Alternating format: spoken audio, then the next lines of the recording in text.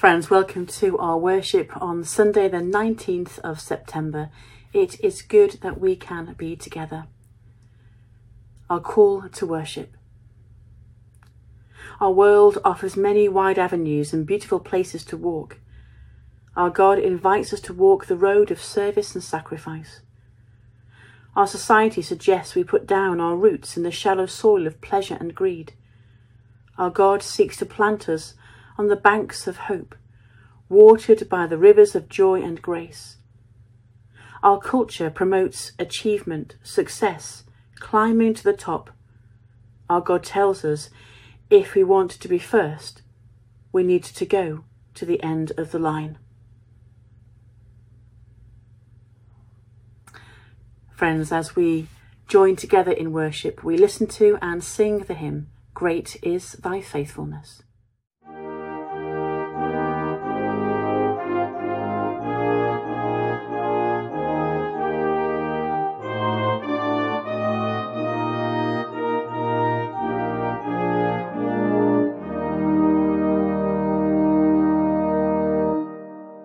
Great is Thy faithfulness, O God my Father. There is no shadow of turning with Thee.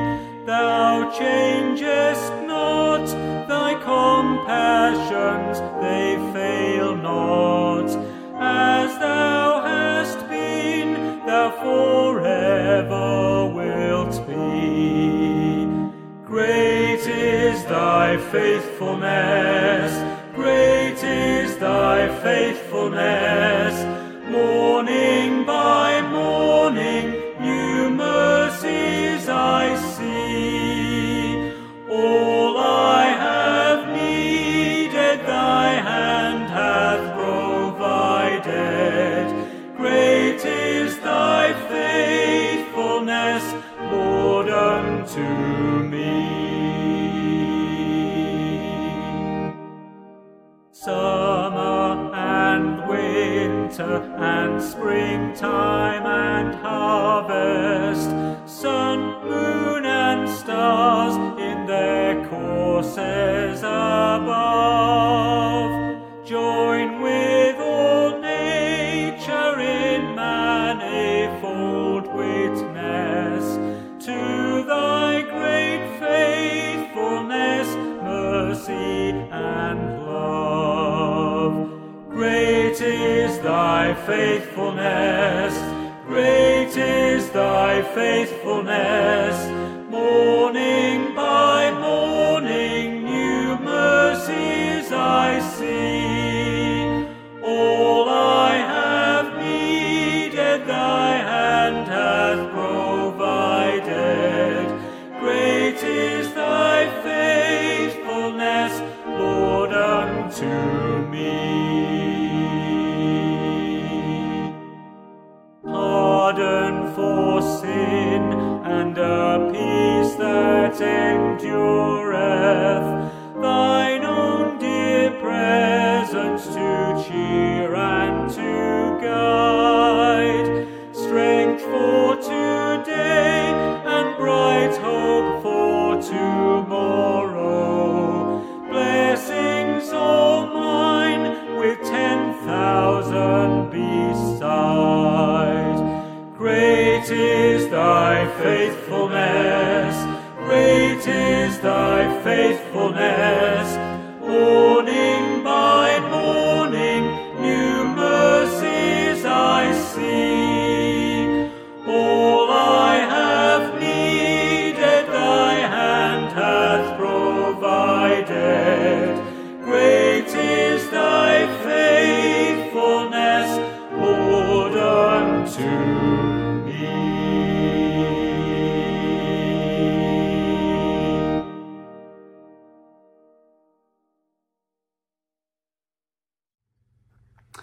That was Great is Thy Faithfulness. Friends, let us pray. God of wisdom, your knowledge is too wonderful for us. You created the world and all that it contains, breathing, inspiring, redeeming.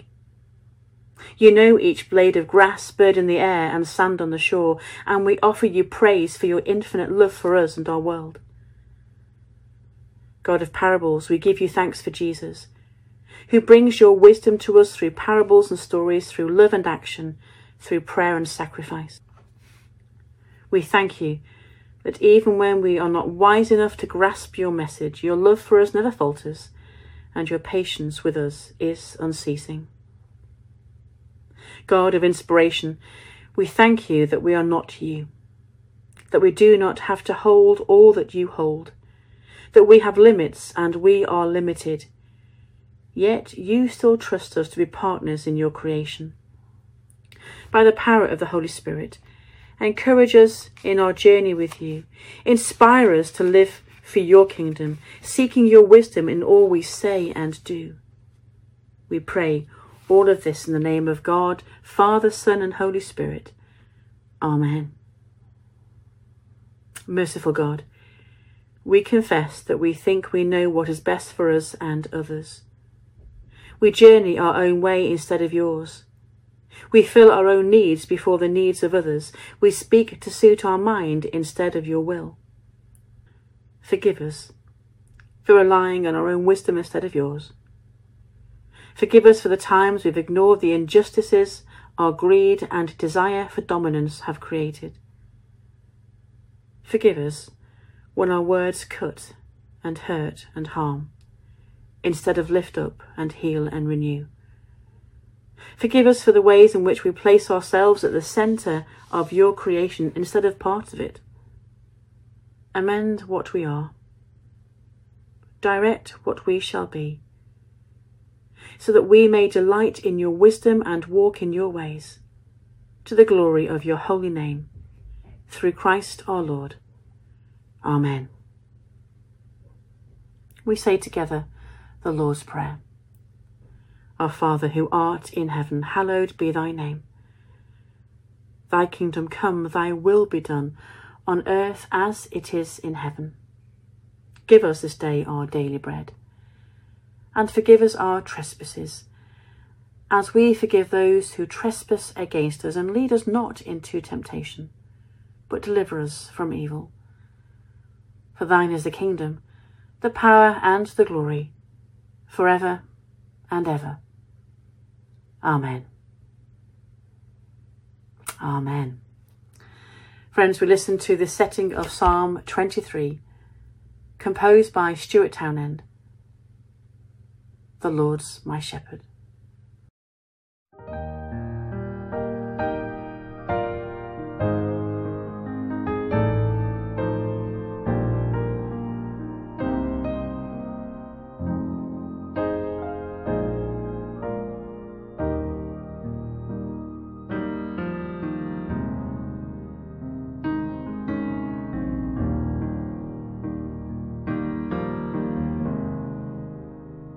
The Lord's my shepherd, I'll not want. He makes me lie in pastures green. He leads me by the still, still waters. His goodness restores my soul. And I will trust in you alone. And I will trust in you alone. For your endless mercy follows me. Your goodness will lead me home. He guides my ways in righteousness, and he anoints my head with oil, and my cup it overflows with joy. I feast on his pure delights, and I will trust in you alone, and I will trust trust in you alone. For your endless mercy follows me, your goodness will lead me home. And though I walk the darkest path, I will not fear the evil one, for you are with me, and your rod and staff are the comfort I need to know. And I will trust in you alone, and I will trust in you alone. For your endless mercy follows me, your goodness will lead me home. And I will trust in you alone, and I will trust in you alone. For your endless mercy follows me, your goodness will lead me home.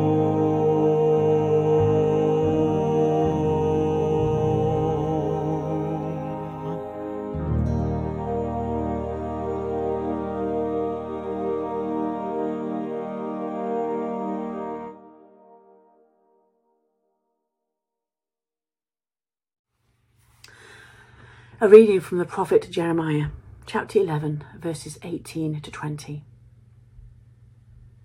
Because the Lord revealed their plot to me, I knew it, for at that time he showed me what they were doing.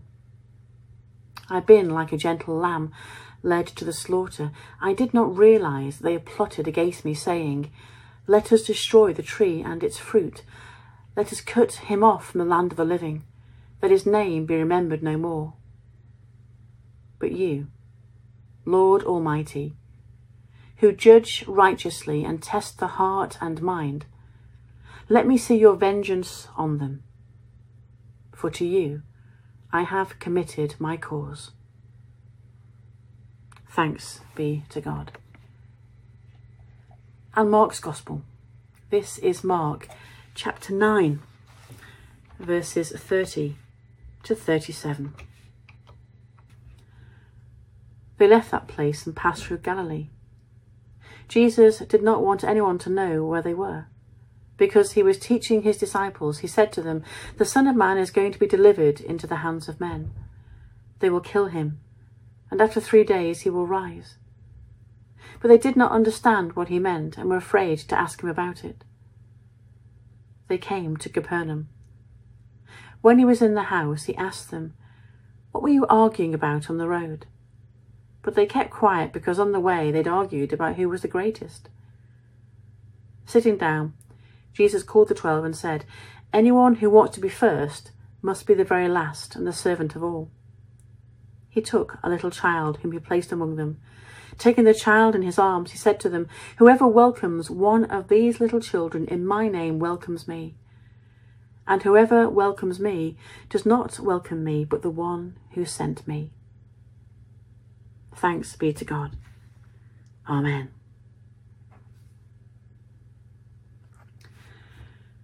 We've heard in that account in Mark's Gospel of Jesus reminding or perhaps telling the disciples that those who need to be great have to be the least. Those who are first need to be last. And we see here in this next song, meekness and majesty, something of the journey of Christ as he surrendered obediently to God. Meekness and majesty.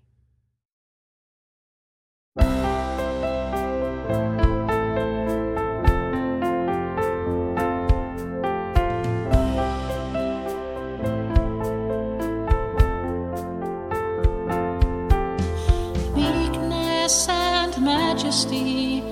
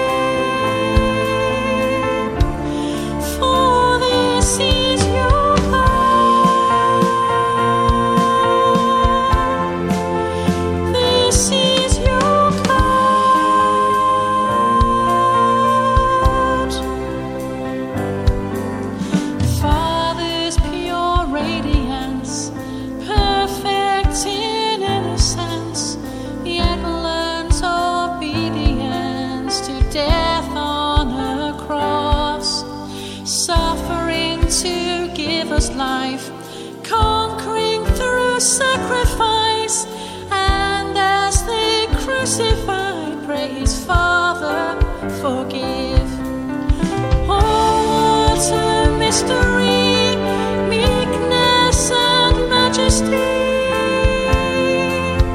Bow down and worship, for this is your God. This is your God.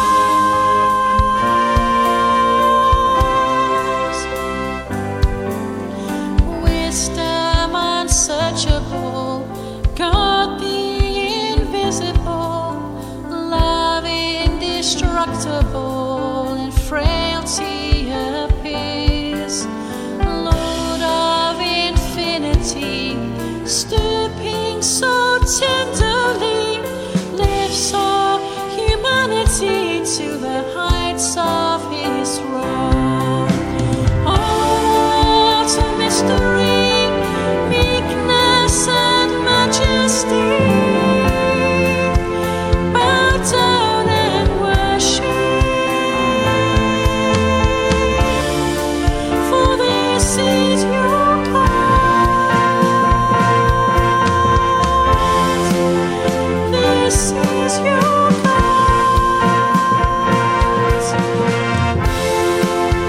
This is your God.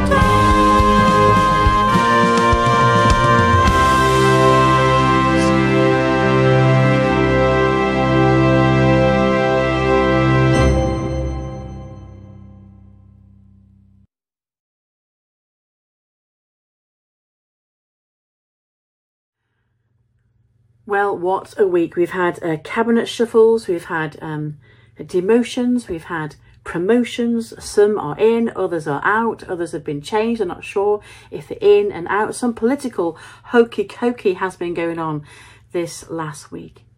I wonder if being changed from Foreign Secretary to Deputy Prime Minister is quite a demotion. It seems to be seeing that, but who knows? What we do know is that around the cabinet table, over telephones, they've been jostling for positions. There've been those negotiations that if I do this, you could do that. All that's been going on in our political powerhouse this last week. The 9th chapter of Mark's Gospel begins with a glorious vision. Jesus shining in dazzling light on the mountaintop. We call it the Transfiguration. And what a sign that was. Peter, James and John shaded their eyes and saw Jesus talking with Moses and Elijah. A cloud descends on the mountain just like in the days of Moses, and a voice comes from the cloud. This is my son, the beloved. Listen to him. Those 3 disciples would have not heard that language before, but of course we read of that when Jesus himself was baptized. This is my beloved son, whom I am well pleased. Perhaps these 3 disciples, as they descend the mountain, are dying, eager to tell the others about the vision they'd experienced, but Jesus had strictly told them not to say anything to anyone. It's hard, isn't it, friends, keeping a confidence of something which is exciting. It's often easier keeping a confidence when it's something quite horrific. But here are these disciples. They have witnessed something. They've had this mountaintop experience, and they're told not to tell others. And in some ways, by telling the others, they would say, well, we've experienced that. Just 3 out of the 12, it was us, the greatest, who experienced this transfiguration. But why were the disciples arguing anyway about greatness when they walked on the way? Jesus had just told them about betrayal and death. This was the 2nd time that he'd said this. Maybe some of them had finally heard what he was saying. But did they hear the last line about Jesus rising again? Once they got past the betraying bit, maybe even past the dying bit, they began to dream of being in high places, resurrection with Jesus. They arrived home in Capernaum. The chapter begins on a mountaintop and it comes crashing down to earth. The disciples struggle to understand who Jesus is and what following him means, and sometimes we have that same struggle. It's such a human moment, and a reminder to all of us that even those who walked with Jesus and encountered Jesus and witnessed all that Jesus did didn't get it right all the time. Jesus tells the disciples about his fate and how he will be betrayed, killed and rise again. But of course the disciples have really no idea what Jesus is talking about. The next scene, you could say, if it wasn't so odd about the disciples' behaviour, that it was quite comical. I think Jesus and disciples are travelling, and I have visions of Jesus walking out in front of the group, not necessarily engaging with them, but having a quiet moment, but still attentive and near enough to hear what they're saying. And when he asks them, as we've heard in verse 33, what are they arguing about? I have to imagine that Jesus probably already knew. He'd heard the conversation, and of course he knew them so very well. And then to make the point, he sits down with his disciples, gather them all around him. Whoever of you wants to be first, they have to be the last. They have to be the servant of all. Perhaps that will strike a chord when, in just a few moments later, weeks to come, Jesus will kneel at their feet and wash their feet, a sign of true servanthood. They'd argued about who was going to be the greatest. And Jesus completely turns it upside down and says, actually, it isn't about who's going to be great. It's about who's going to be the least. Jesus turns things upside down. No wonder they were silent.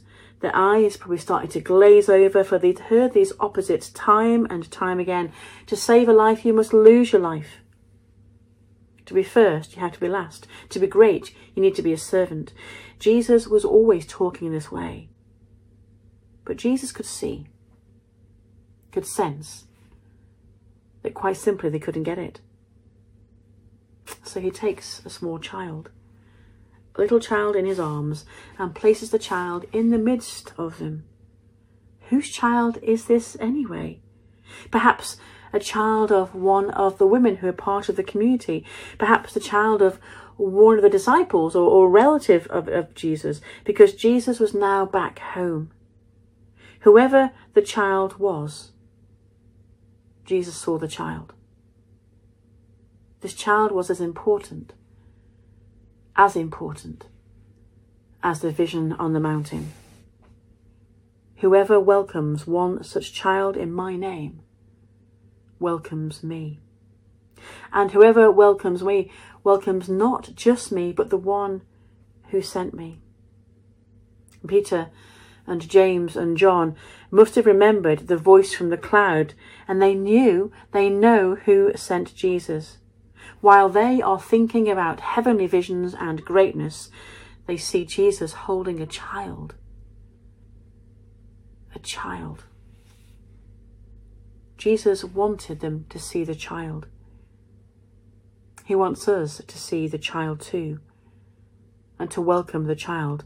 Not because the child is innocent or perfect or pure or cute or curious or naturally religious, but children occupied an interesting place in the first century household for Jews and Romans alike.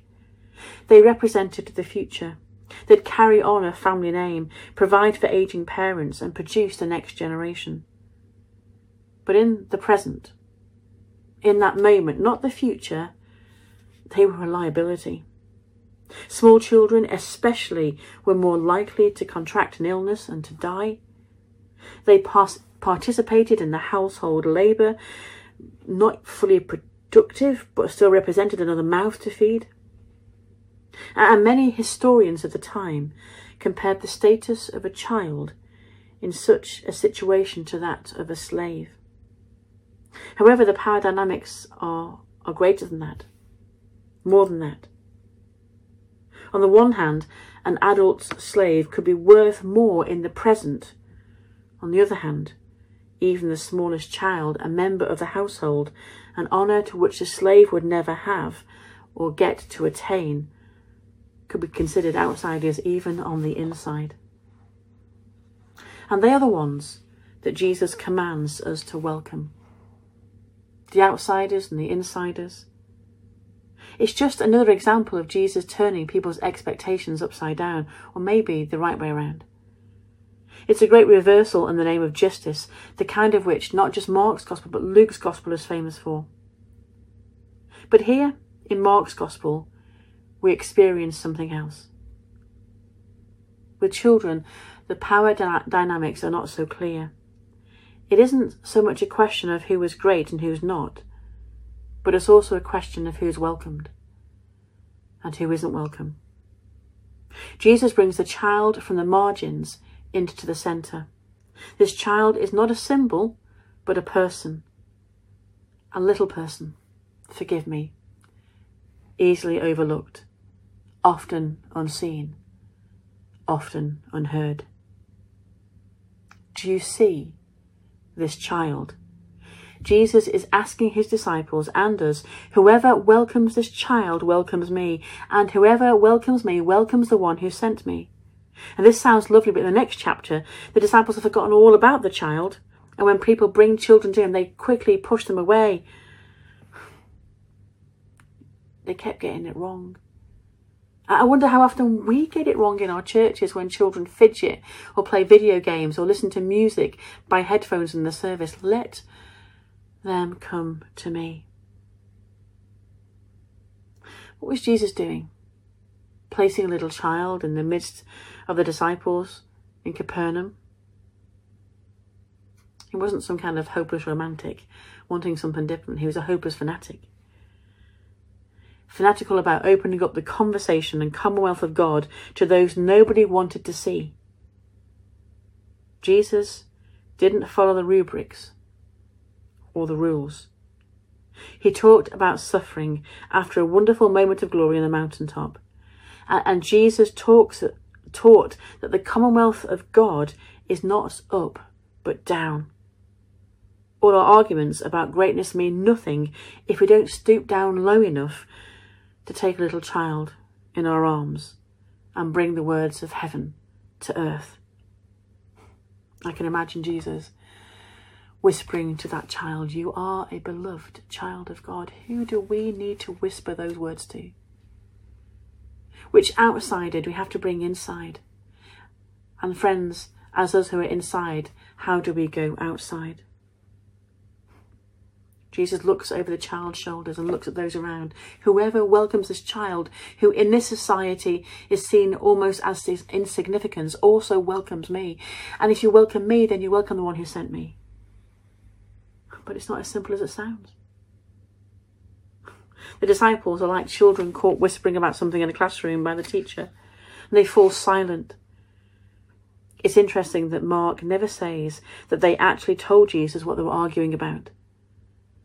They must have known in that moment that Jesus heard them arguing about who is the greatest. And so Jesus takes this moment to try and get the disciples to understand his vision about the kingdom of God. Whoever wants to be first must be last of all and the servant of all. Paired with his early foreshadowing of his death and resurrection, this is a reminder to the disciples that following Jesus is not an easy task. Friends, to put it another way, Jesus is not interested in who we say is the greatest, or even in who acts like the greatest or looks to be great. Jesus is interested in the one who acts with grace, with compassion, and with love. By then, the world will know, through grace and compassion and love, that we are his disciples. May we welcome all. May we go to all. In his name, amen. This next hymn takes us on a journey of love. Come, let us sing of a wonderful love, tender and true.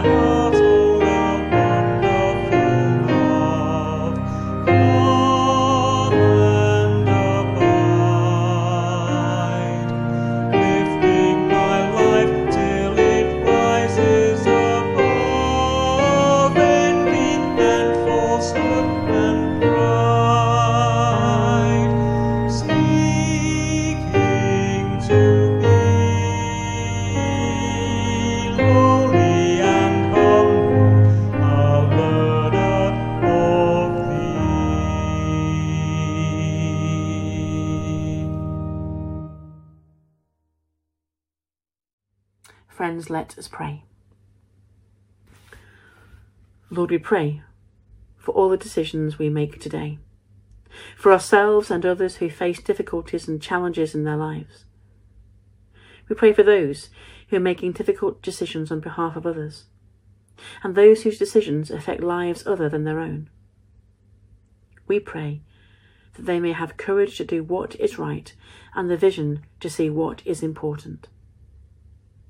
We pray that they may and we may all have the wisdom that comes from you, pure, peace-loving, gentle and merciful.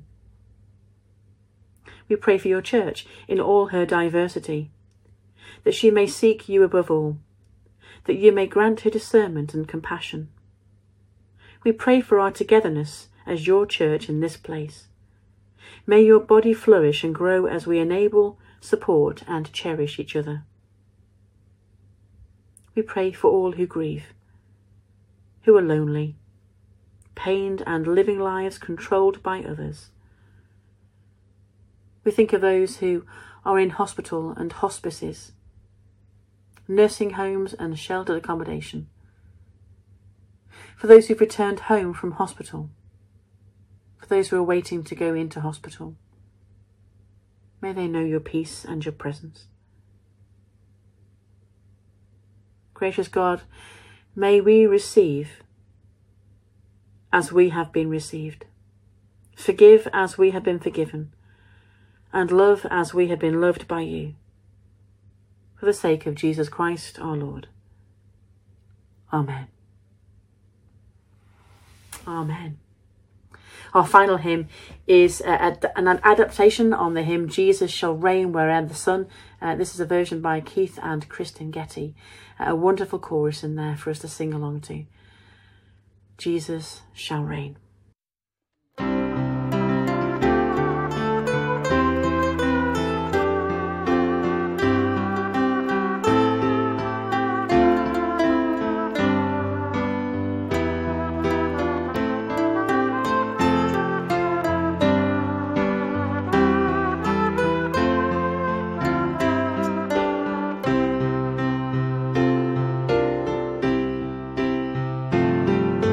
Jesus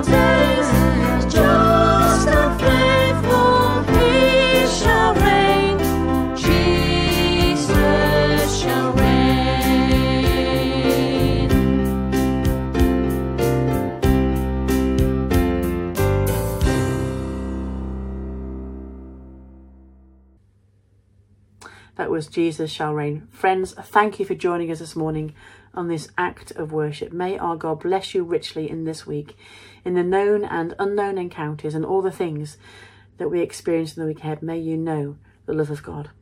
A final blessing. Go into the world knowing that God is with you. Go into the world with the peace of Christ upon you. Go into the world with the blessing of the Holy Spirit.